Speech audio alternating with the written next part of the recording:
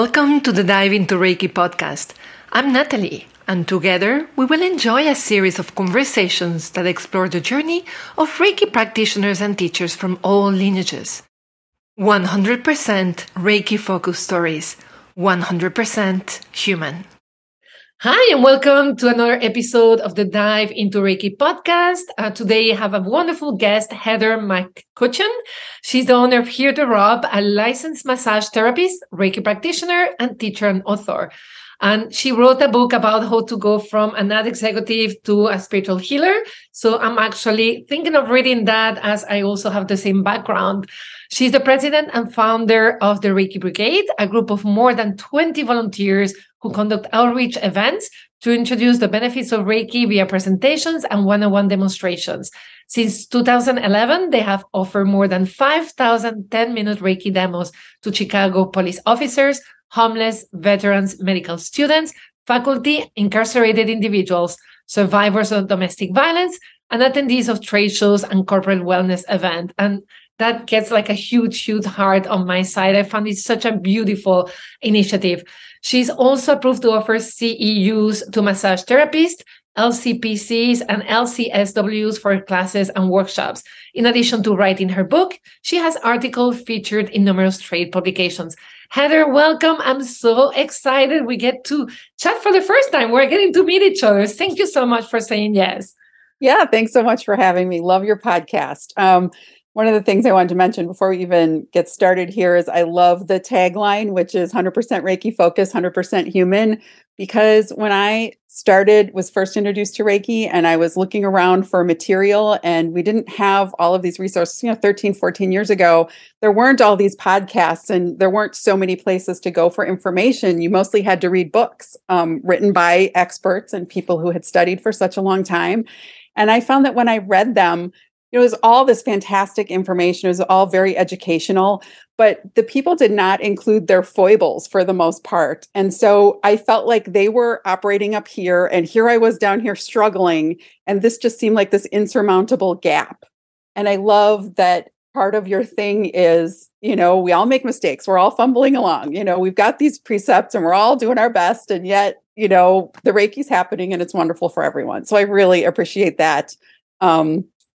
Thank you. And I appreciate you sharing that, because when I read your bio, the last that comes to me is vulnerability. So I really appreciate it, because I think I went through that as well. And many of us practicing Reiki, especially the first year, we just feel like, who am I to practice this beautiful thing, right? Like, I don't have to give. Am I good enough? We all are good enough, and we will all make mistakes. Even that perfect person after 40 years of practice, they still sometimes make mistakes, which I find a good reminder to be kinder to ourselves.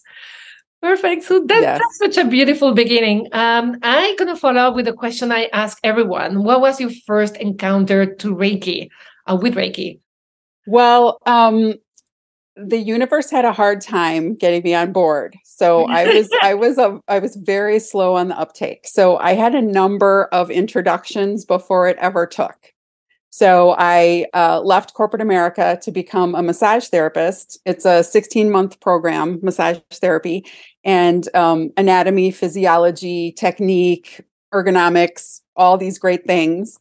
And then there was a 3-day section on Eastern philosophy and energetic modalities. And I went in there very open-minded and curious. My teachers had been teaching me all this great stuff. I was loving my new life, having stepped away from corporate America, which I had found really stressful, to now I'm going to be a massage therapist and help people. So I came in very enthusiastic and I thought open-minded.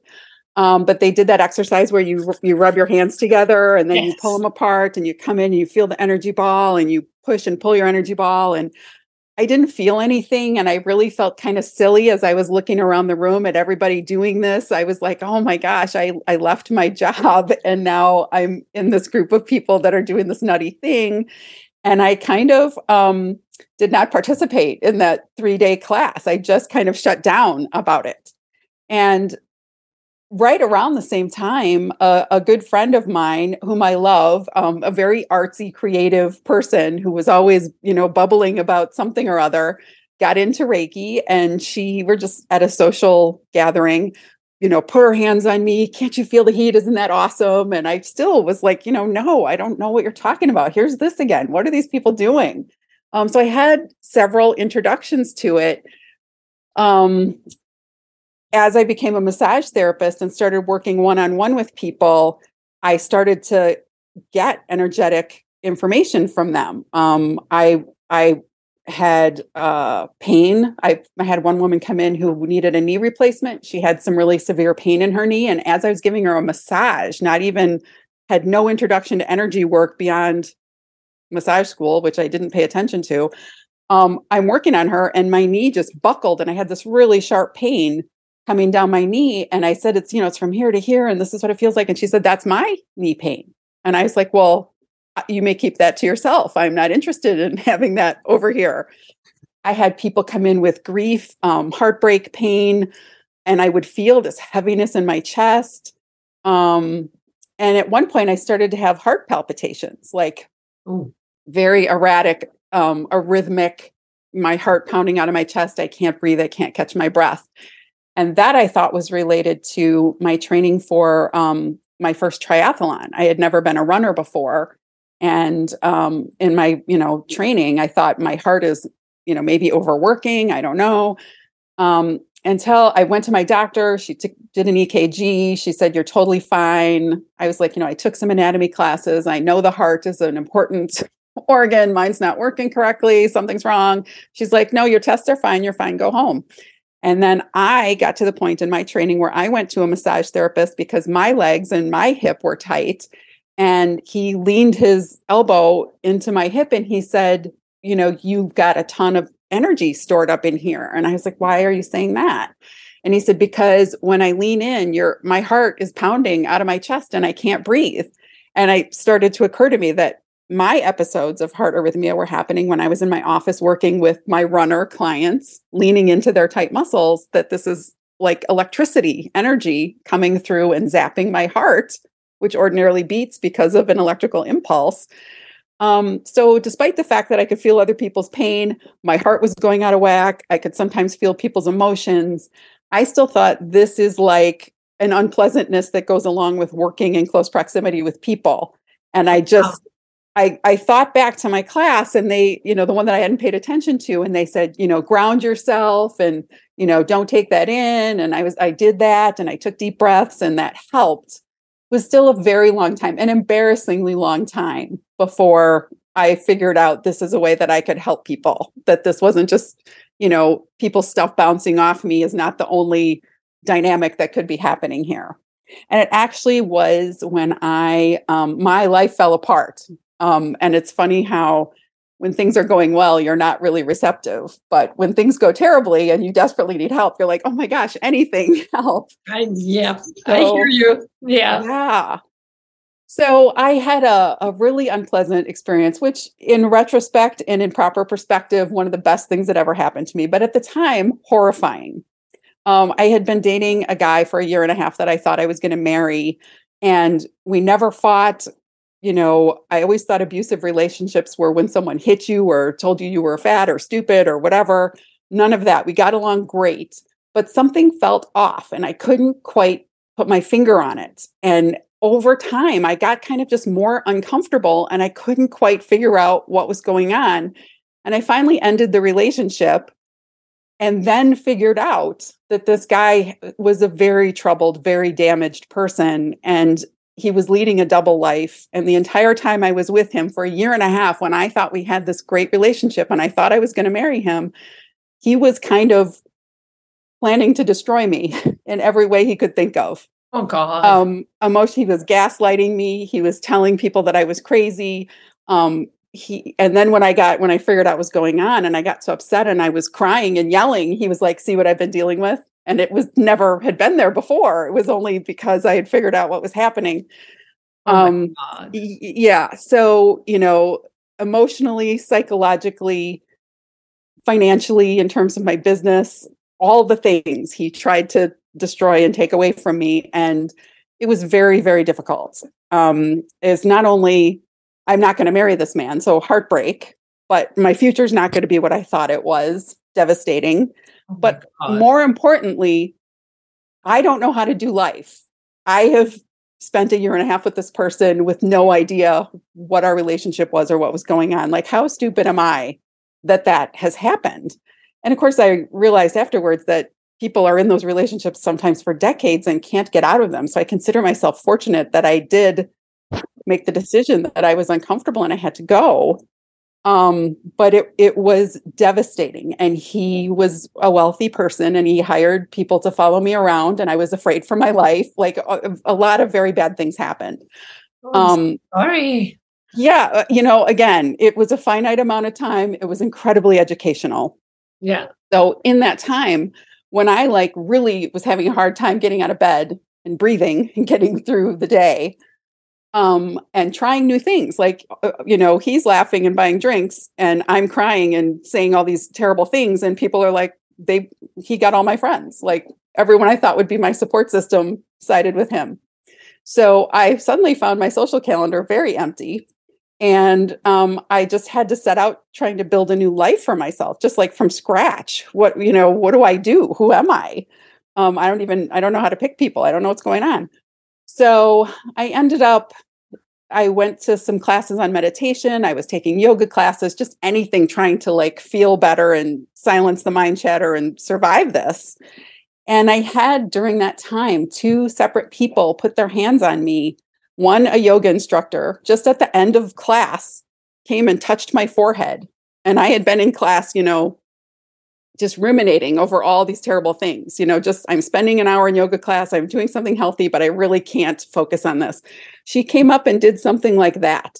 And when I left that class, I was floating and I drove down the street on my way home and it just felt like the world was perfect. Everything was perfect the way it should be. There's garbage on the side. That's where that's supposed to be. I feel calm. I feel blissful and at peace and everything's perfect. And I was like, what was that? And my thought, even in the car that early, was, how did she do that? And if she can do that, can anyone do that? Can I do that? And then why isn't everyone doing that for everyone? And I had that thought. And I did, when I was ready, a couple of weeks later, try to track her down and ask her. And she was no longer with the Park District teaching yoga classes. I could never find her. As a very ethereal woman who came into my life as this angelic presence and then was gone and I couldn't get her. But then a while later, I went to a meditation class and same thing. I went into the class with a heavy, tight knot in my chest, feeling just really kind of sick to my stomach. And I just got to get through this. And this woman put her hands on me and I left there just really blissful and happy. And same thought, this is amazing. Laying on of hands is a real thing. More people need to know about this. And I read a bunch of books. I talked to a lot of people. I landed on Reiki. I'm going to be honest with you, because of the brand recognition. I was like, it makes sense. You're not going to choose something no one knows what it is, right? Yeah. Yeah. I mean, I'm a massage therapist. I'm going to study something, incorporate it into my practice. I'm going to pick something that's popular and is going to be easier to have people catch on to. So I did go and take Reiki classes, and my experience was this is as close as I've come. And I have since had experiences with people who were in that level of suffering that after a session felt as I felt. And I was like, this is so important. There are so many people in the world having a hard time. And of course, in retrospect, recognizing that guy that I had been with had been incredibly traumatized as a child. And we can continue to go around and try and help people who are victims of people who are abusive, or we can start trying to help the people who are abusive, who are also, it's a chain, it's a cycle. So, as soon as I had access to Reiki, my objective became, I would like more people to know about this. I was so resistant to it. I felt so foolish about being so resistant. The universe tried to gently incorporate this into my life, and I was having none of it. And the universe was like, okay, here we go. I think it's also the way people communicate Reiki, right? Instead of saying again, it takes the anger, the worry away so we can be more compassionate. We sometimes create such a story around Reiki then people who are more into skeptic, we have a hard time getting into it, Right. I remember when they told me you place your hands and everything get solved. I'm like, that makes no sense in my head. It took me a long time to really deepen my practice. Yes, and partly because of the way in society we're mired in the physical world. We don't have, and certainly in Western society, we're mired in that physicality, and it's just really unfortunate. Like, how do we make our way back to more metaphysical concepts, more mind-body concepts? And you've been in advertising, I've been in advertising. It's surprising to me how many people, like hospitals or medical practices, talk about we treat the whole person, mind, body, spirit. But if you talk to them about Reiki, they don't want to hear it. That's weird. How are you addressing the spirit? Like, complementary therapy isn't just diet and exercise. It's all these other things. There's sound therapy, there, all the things. So I just think it's interesting that they use all that language that applies to what we do, and they're missing some big chunks of it, it seems to me. Sometimes they think about mental health, which is very different than that big mind, which is like, again, that spirit mind, which is a little bit of a different thing. And there's, therapy helps, but it doesn't go all the way there. It's a different, If you talk about like this different plane, now let's talk about consciousness, state of mind, then you go with hackers, biohackers, or you're crazy, Yeah. But I'm so glad that at the end you succumbed to Reiki. You were like seduced by it. And I think, so if you think about your life now and your life before, what will be the biggest change that you feel happened? I would say that I'm much more mindful. I'm much more aware. I mean, when I think back to the person that was involved in that life and those groups, just totally clueless about what was going on all around me.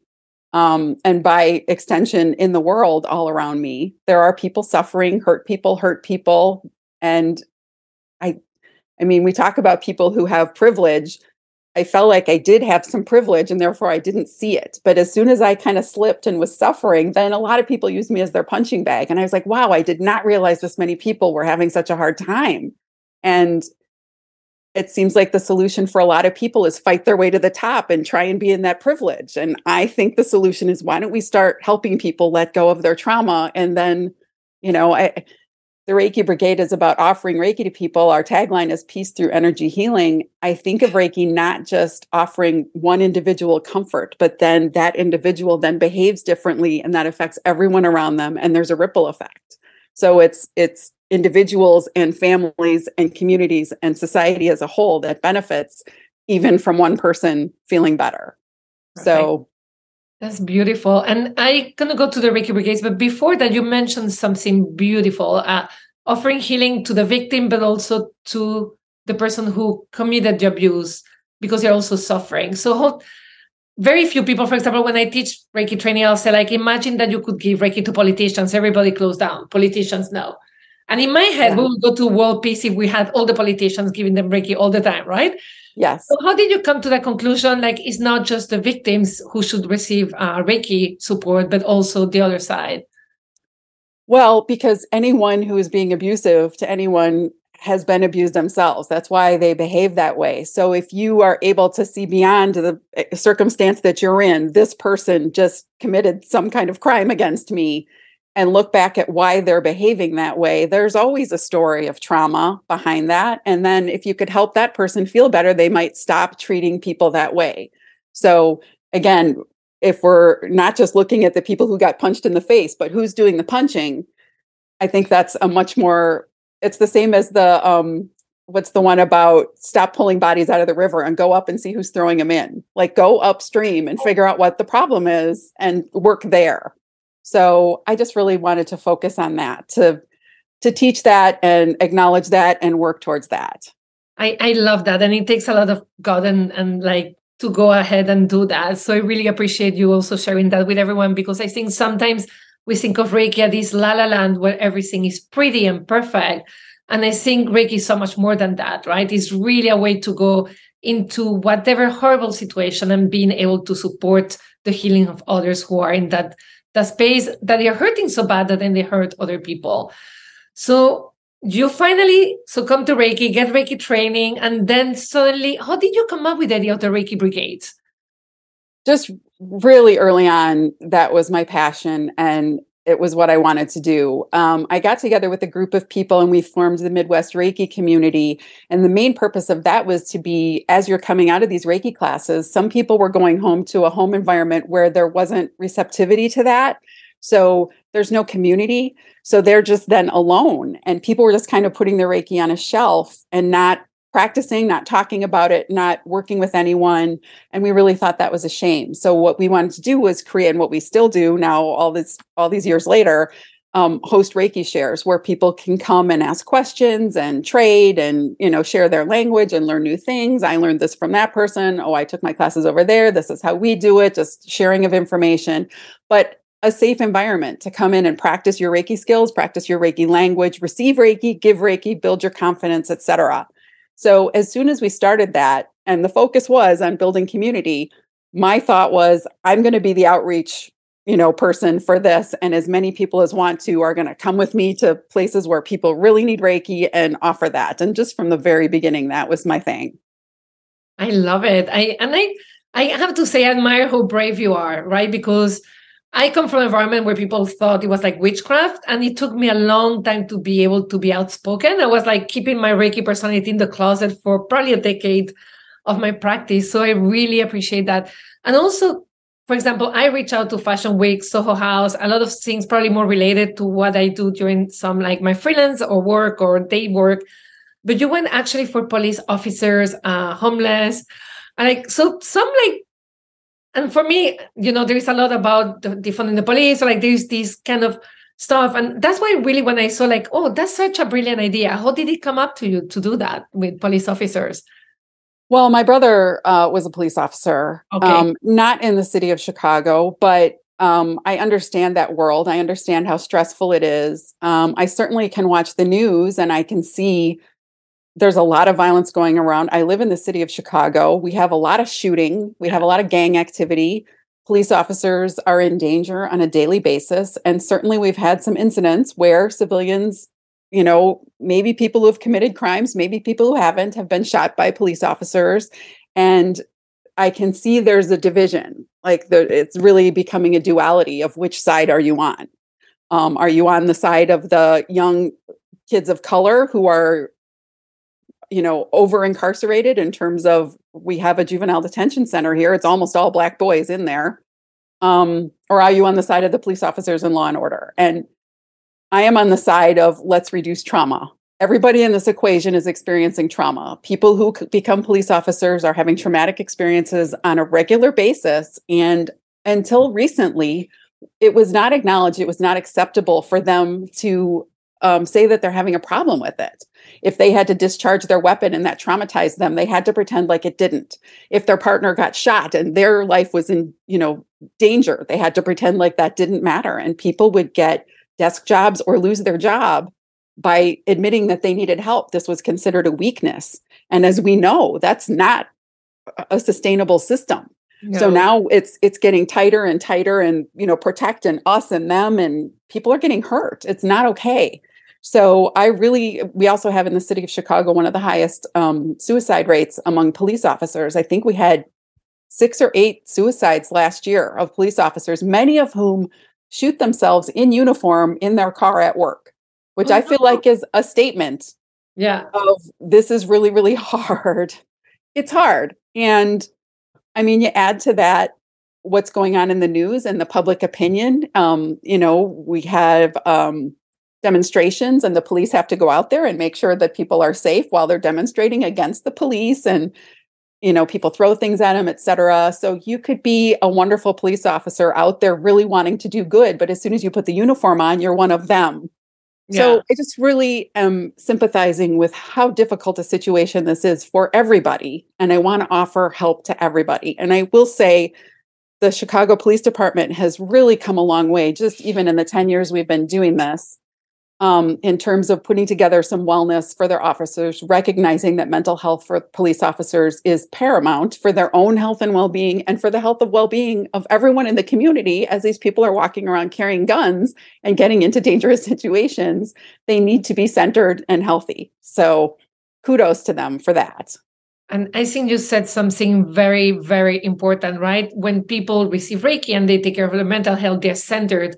And then you're actually helping what other people see as the other side. Because I've been in a society without police function and it didn't work in Venezuela. Like I can tell you, it doesn't work because humans are not that peaceful and organized by nature, right?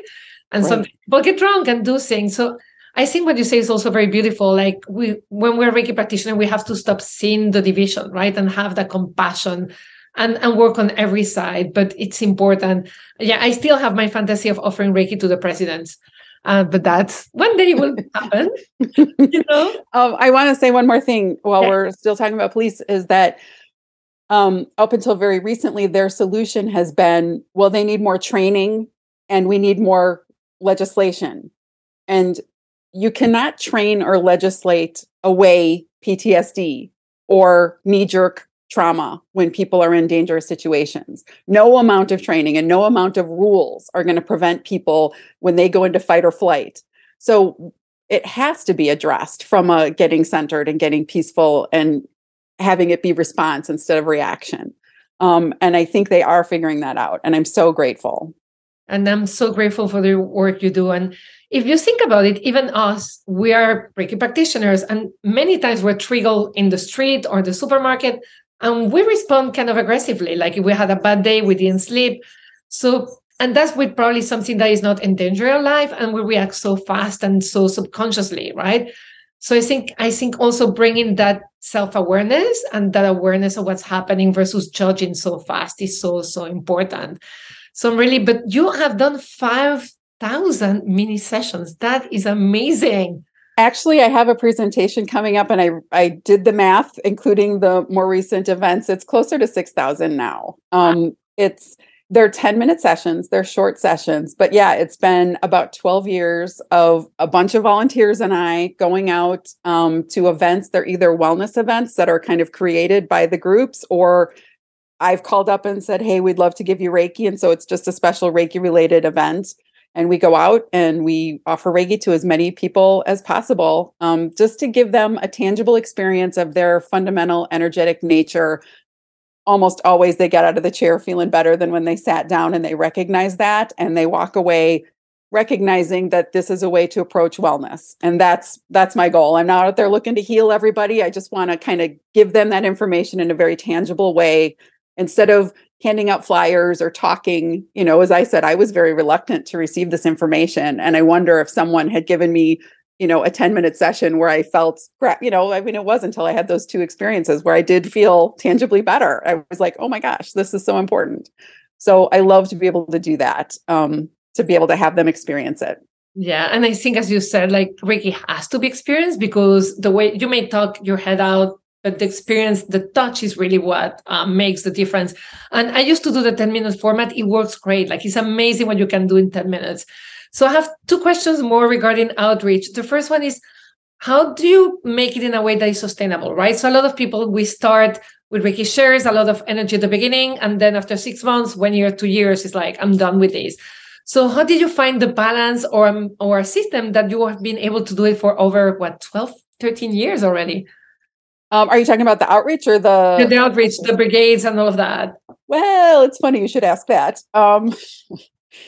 I've had a lot of people from around the country, as I've had these opportunities to address groups, call me up and ask me, how do you do it? I want to do it. I did put together a course that has some instructions. Here's what I've learned in 12 years. Hopefully this will help you, not hit some obstacles that I've hit. This go more smoothly for you. You'll have successful events much earlier on if you take what I've learned and go out there with it. So I offer that up to people. I'm now forgetting the question. Sorry. Right. Okay. And actually, that's great to know, because I'll put the link to the course on the website. Okay, great. The podcast notes. A little bit, how do you keep yourself like sustainable? How do you make it that you can actually not get tired, not get drained, that you can still do it? Because for me, one thing I always point out, consistency is key. Consistency, if you have a Reiki circle, if you have a Reiki training, like you need to be consistent. Like it always takes 6 months to a year and a half to really build something. So how do you do it in a way that you can be consistent and not burn out doing your outreach effort? The outreach for me, It's a passion of mine. I believe in it so strongly. I enjoy it so much when we go and do these events. Sometimes it's very frustrating. I hit a lot of doors, etc. But I joke that it's kind of a compulsion. I don't stop. The volunteers call me the Energizer Bunny, or you're the Reiki activist. For some reason, I watch the news. I guess what it is things are happening in the world that are upsetting. Every time I watch the news and there's, what's happening in Ukraine, or there's a shooting in Chicago, or, some violence happens, I think people's natural urge is, what could I do to help? I can't do anything to help. And I think I'm going to do what I can with what I have where I am. And this is what I can do. And this is what I do. And every time I see something that is upsetting and I think, oh my gosh, the world is a dangerous place, people are being harmed, I think, we have an event next week and I'm going to go do what I can do. And it keeps me going. It sustains me.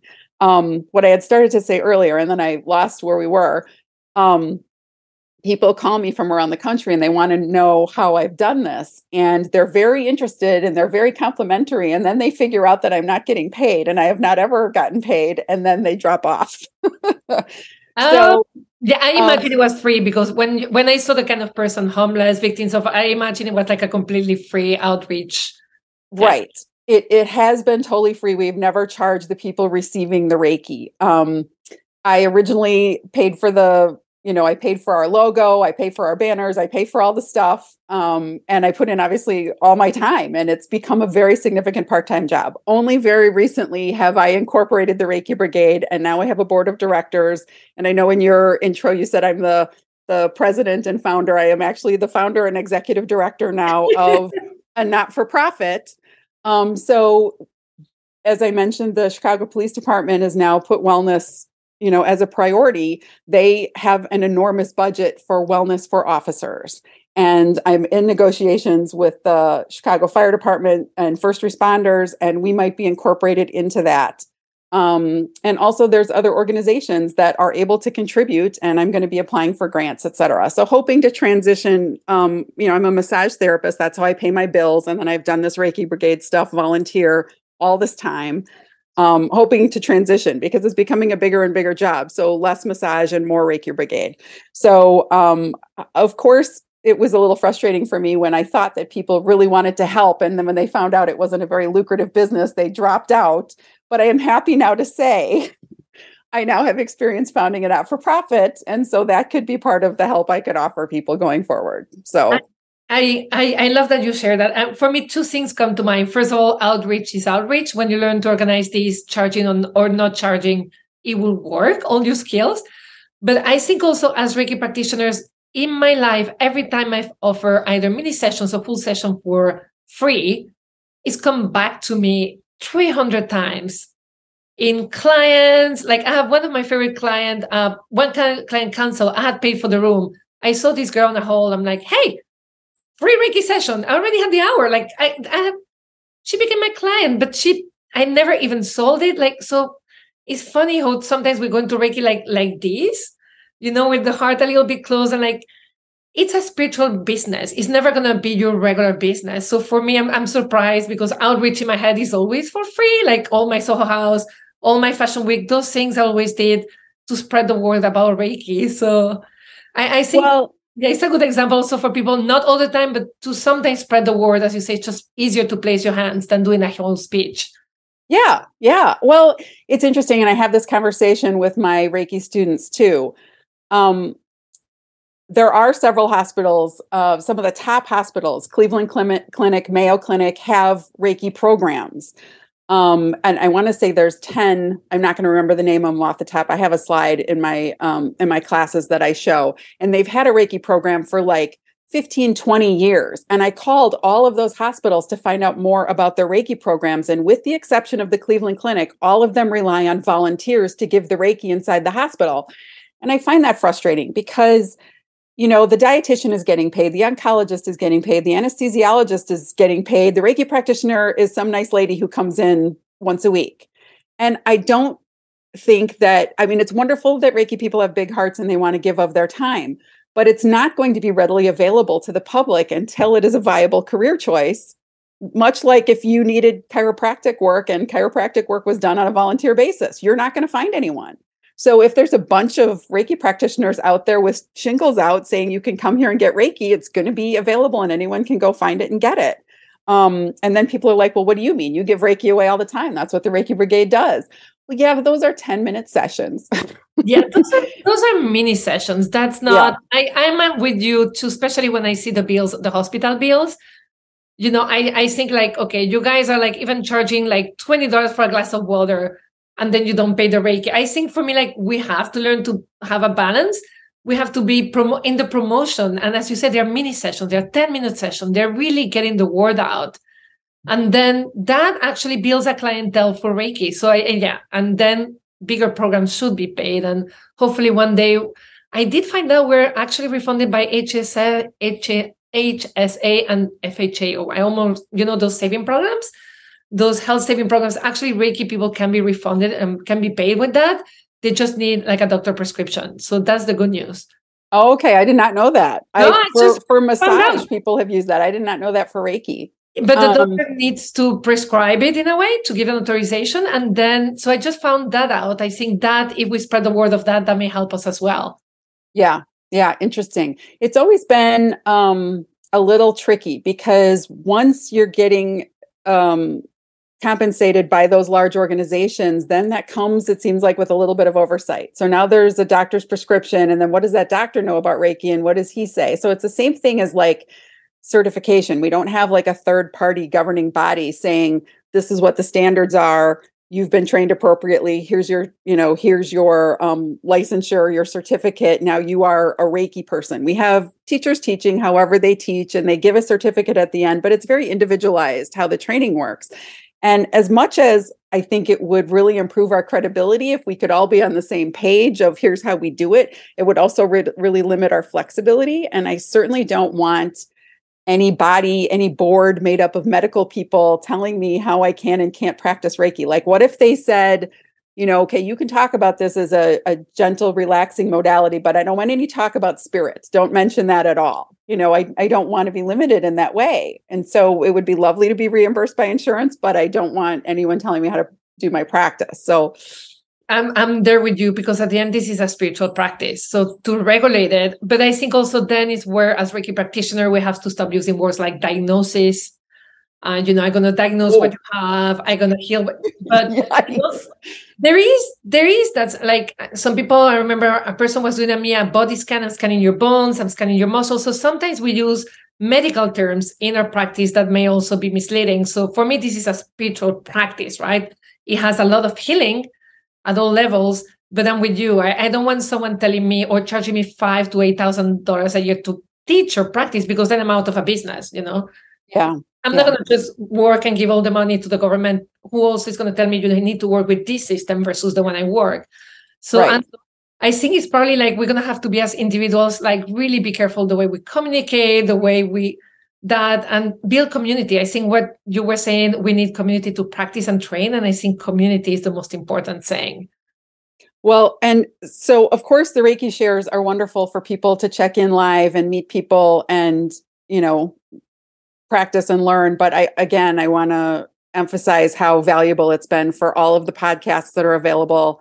You, Andrea Kennedy, who does the Beyond the Reiki Gateway, the summits that come up that are available globally via Zoom and recorded. There's such fantastic resources. I mean, I've been doing this a really long time and I learn something every time I'm watching one of these events because it's somebody else's perspective, someone who was trained by someone else. And it's just so mind expanding and practice broadening to have all of these resources available. And you had mentioned earlier when you first started that you were reluctant to kind of put yourself out there. When we first started the Midwest Reiki community, we immediately got a Facebook presence and it's got thousands of members now. But we interviewed some people, women who had been practicing Reiki for 20 years. And at the time we were brand new. So, we're looking for their wisdom and their experience. And they said, don't take my picture. Don't post anything anywhere. They were afraid of, the same, oh, that's witchery or whatever. And this is only like 12 years ago. And we just decided as a group, we're not going to do that. And I'm so grateful that all these other Yolanda Williams with her Reiki Radio. Reiki Radio. Yeah. just decided, you know what, we're doing it. We're going out there. And so collectively it's a chorus of voices. And I just find it so supportive for anybody who's learning about Reiki right now. Maybe never heard of it, maybe get a session, maybe come take a class. But now you can say, look, here's all of these people behind you, helping you, supporting you, providing you with information and resources. It's just so great. I love that. I think for me, like it's probably like 7-8 years where I became like one person. Like before I was an advertising persona or the Reiki teacher, and none of them were completely real. And then I integrated, and it's fantastic. And also people's perception has changed as well. Although in some movies we're a little bit of a joke now. I don't know if you saw, there was one movie on Netflix. It's like, what do you do as a professional? What can be so bad? Don't be a Reiki trainer. I was laughing my heart out. Yes, I saw that. But I think also what happens is a lot of people, they move through certification a little too fast. Reiki 1, Reiki 2, Reiki 3, in 3 months, here's your paper certificate and you're a Reiki master. And I think also those people with the best intention don't have that depth of practice. So, and they go around and with the best intention. But I think for me also part of the podcast is like, you need to practice this daily. You actually need to practice. The training is great, most amazing experience, but you need to practice every day. So that leads me, what is your daily practice? Like, tell me one day in your Reiki practice, personal practice, what will it be? I do offer myself Reiki every day. And it's interesting. I was listening to an interview with Franz Stina, and he was saying the way some people are taught that they're supposed to do a 21-day cleanse after their first class, do Reiki for 21 days. And he was like, well, why would you not? He's like, I don't know where that number came from. Maybe it's analogous to McCutcheon's time on the mountain. It was 21 days. And then he divined the system of Reiki. And so maybe it's kind of like that. He said, but it works. It gets people practicing for 21 days. And then you've built this habit. And I do ask people to do a 21-day cleanse. That's what I was taught to do. And that's what I do. And you can't take level 2 until you've done your 21-day self-cleanse. But yeah, then I'm like, why wouldn't you just give yourself Reiki every day? And so I do. Yeah. Sometimes in the morning, sometimes at night, but definitely every day. Yeah. When my first 3 trainings, I was not told I needed to even offer Reiki myself. Like I wasn't even taught a self-care protocol. Oh. It was, so it's I think also that's why it's so important. Like, this is for us, most of all. I don't think if you didn't take care of yourself, you could go out there. And again, when you're working with victims of violence, you need to be centered, you need to be compassionate. And so, yeah, you need to take care of yourself first, right? Yes, absolutely. Can you tell us, because we talk about the police officer, but you also work with the victims of violence and other people. How is that experience? It's really, really rewarding. I would say one of my favorite experiences I've had. I mentioned the Juvenile Detention Center earlier, which again is filled with young men of color. I was able to go in there. It was actually a long process. I wanted to work on the kids. I wanted to teach the kids Reiki, but you can't just go to the administration of a jail and say, hey, let's do this. So there was a woman in there who was very receptive. And she was in volunteer services. And I said, this is what I'd like to do. And she said, I would love that. And I said, why don't we start like this? I'll put together a wellness fair for the staff. Reiki will be part of the wellness fair. After they've all received Reiki, then we want to do just a Reiki focused event for the kids. And then once we've done that, hopefully we could teach a class. And it took 2 years from that beginning phase to the end phase. Partially because she got pregnant and she was gone on maternity leave for a long time. And then she came back. And then ultimately the program ended because she went on maternity leave again and she did not come back. But we did the wellness fair for the staff and they loved it and they thought Reiki was great. So now there's like 50 people that work at the jail that have access to Reiki and know about Reiki. Then we did a program where we offered Reiki to, they're in pods. So I think it was like 18 kids per pod. So we came back 3 times and worked on 3 groups of 18. And then we offered a class and I was able to teach Reiki to a group of kids in the jail. And one of the things about this, I think that was so profound for me is you think of jail as like you're waiting for your trial. So this isn't prison, it's jail. They haven't been tried yet, not convicted of anything yet. Some of them are in there for a couple of years. They have a high school in the jail. for these kids who have not been convicted of anything yet are spending their high school years in jail. Poor things. And then you have to take, as a volunteer, you have to take this class called PRIA, which is about preventing rape in prison. So as an adult inside this prison, people might come and tell you, I'm being assaulted, I'm being, abused. And then you have to report, this is how to handle this. Who do you talk to? Who do you report this to? What do you do? And I thought, because the jail, when we first started going there, it was, I think, 12-year-olds to 18-year-olds. And then as we were, or 12 to 21-year-olds. And then I just assumed that the younger kids were being preyed upon by the older kids. In this training that you have to take to be a volunteer, they tell you that most of the problems is the guards preying on the kids. Oh, no. Which I was like, no, I can't. So getting to be in there and offer those kids Reiki, and the more profound experience for me was there was a kid in there who seemed very aggressive towards me. They had to write an essay why they wanted to take the Reiki class. Everybody wanted to do something different than their normal routine. So she said, if you want people who are interested in Reiki, you're going to have to narrow this down. So my contact had them write essays. I never saw them. She saw them. She picked the kids that were going to come in for the class. And there was one kid who just seemed really angry and really, he was glaring at me. He seemed bored and angry. And I was a little nervous. And then when I have to I do a quiz at the end of class. So halfway through the class, I was asking some questions that are on the quiz just to see how they were absorbing the information. What are the energy centers in the body? And everyone who'd been kind of chatting along the whole day and seemed like they were taking it all in and really engaged, nobody knew the answer. And the one kid who was sitting there silently glaring at me or staring out the window said chakras. And I was like, oh, okay. And I said, and who was the guy who went up on the mountain and came down with the system of Reiki? And he knew that too. He didn't pronounce it correctly, but he knew the answer and no one else did. So the whole time that I thought he was, either bored or angry to be there, he was absorbing all of the information. And at the end of the day, they practiced on each other. So he had a partner and they're not allowed to touch. All of this was done without touch just because we're in jail. Nobody's touching anybody. But the kid sat in the chair and this guy put his hands up like this, and the kid in the chair. And again, this is a high stress environment. There were guards in there that frisked them before they went into the bathroom. They had to ask for permission to go into the bathroom. Like, it's a very stressful situation for them.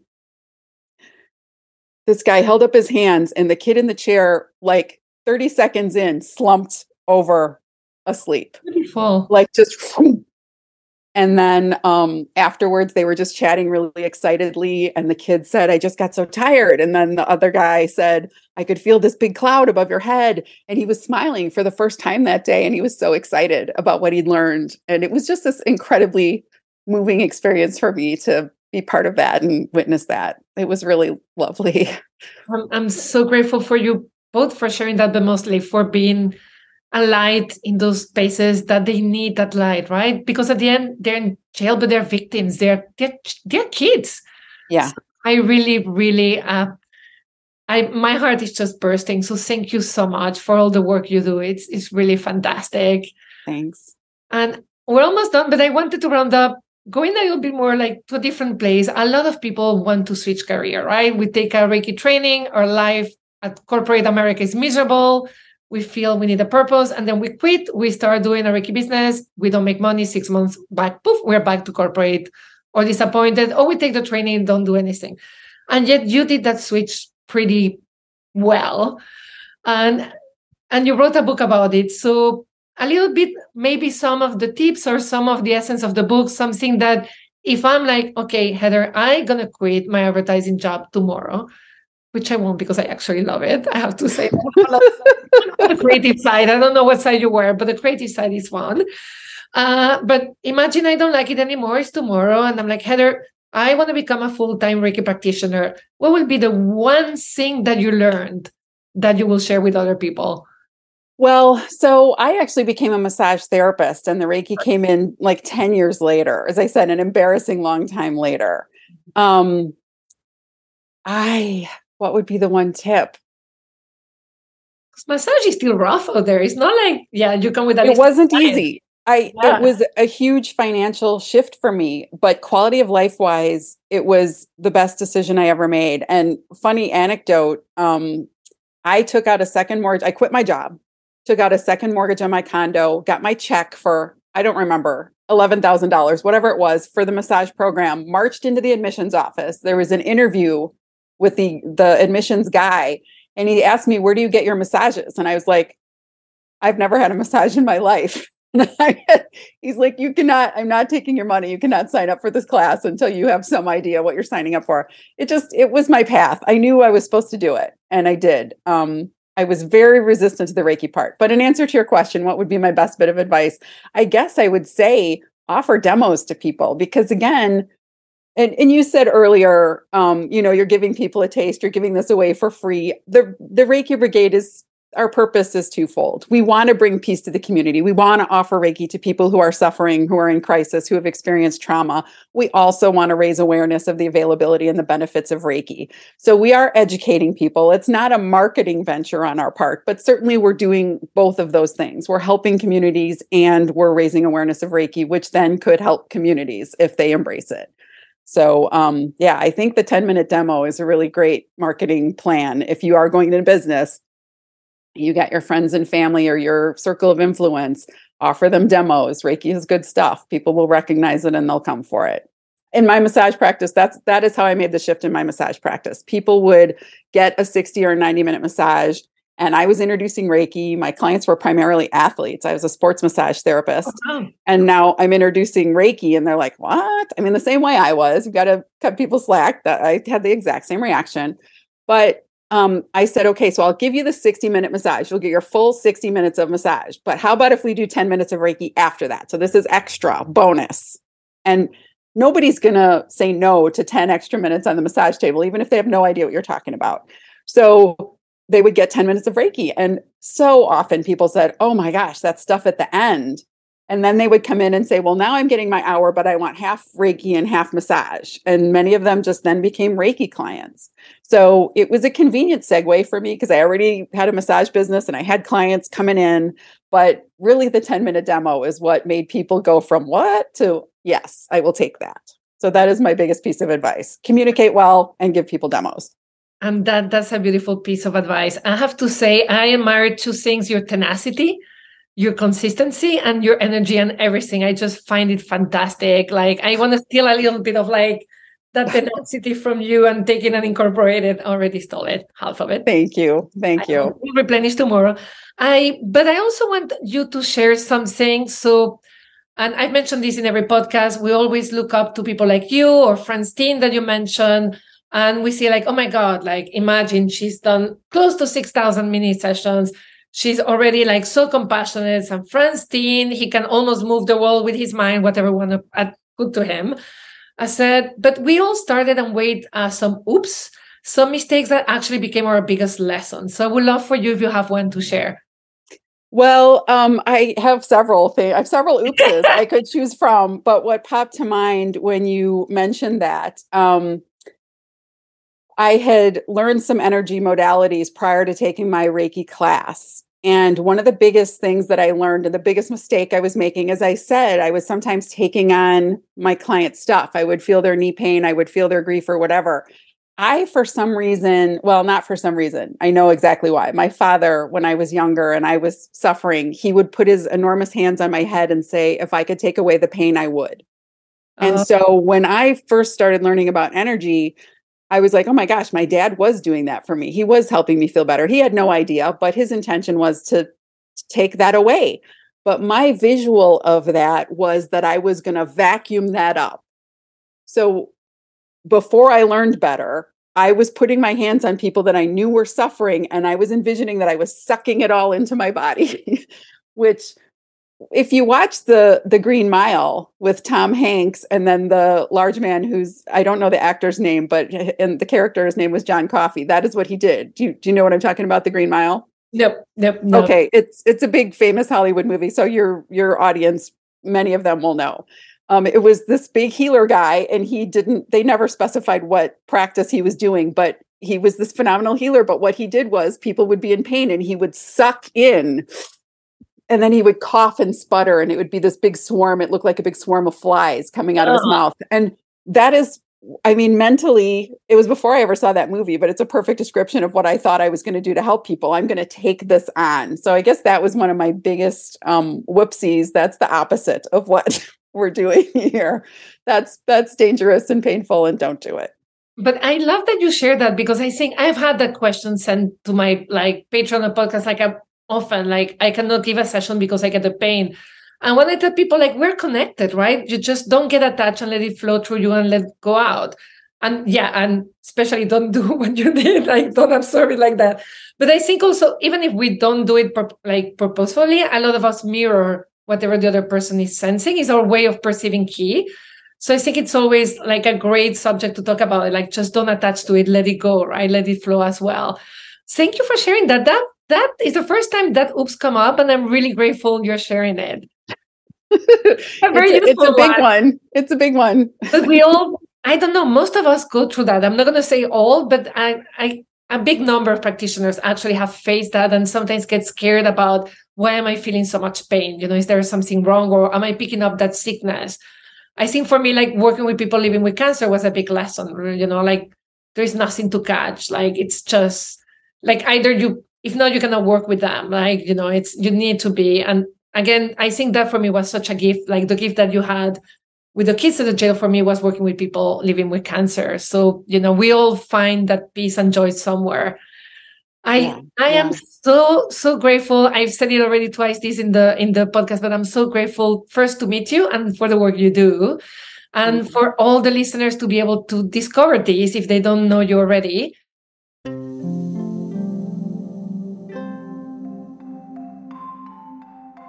As a thank you for this beautiful, beautiful interview. Thank you for the opportunity, and thank you for what you do.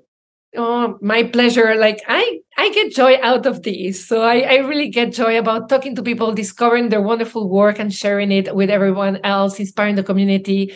And my last question before to go, did I forget anything? I will be sharing all your links in the notes of the podcast, so that way you don't have to ramble all of them. I really encourage people to reach out to you either for training, if they want to volunteer, if they're in Chicago. And again, we're going to put that link. I think that class on outreach, please give me the link. I think it's going to be very useful for a lot of people. Anything that I didn't touch base that you may want to add? I don't think so. I've really enjoyed talking to you. We covered a lot of bases I didn't expect to cover, but thank you very much. Okay, perfect. Thank you so much. Thank you for listening to the Dive into Reiki podcast. You can read a full transcript of today's interview at diveintoreiki.com/blog. If you found this episode helpful, please hit the subscribe button, leave me a review, or just share it with your friends. It makes all the difference. Thank you, gracias, merci,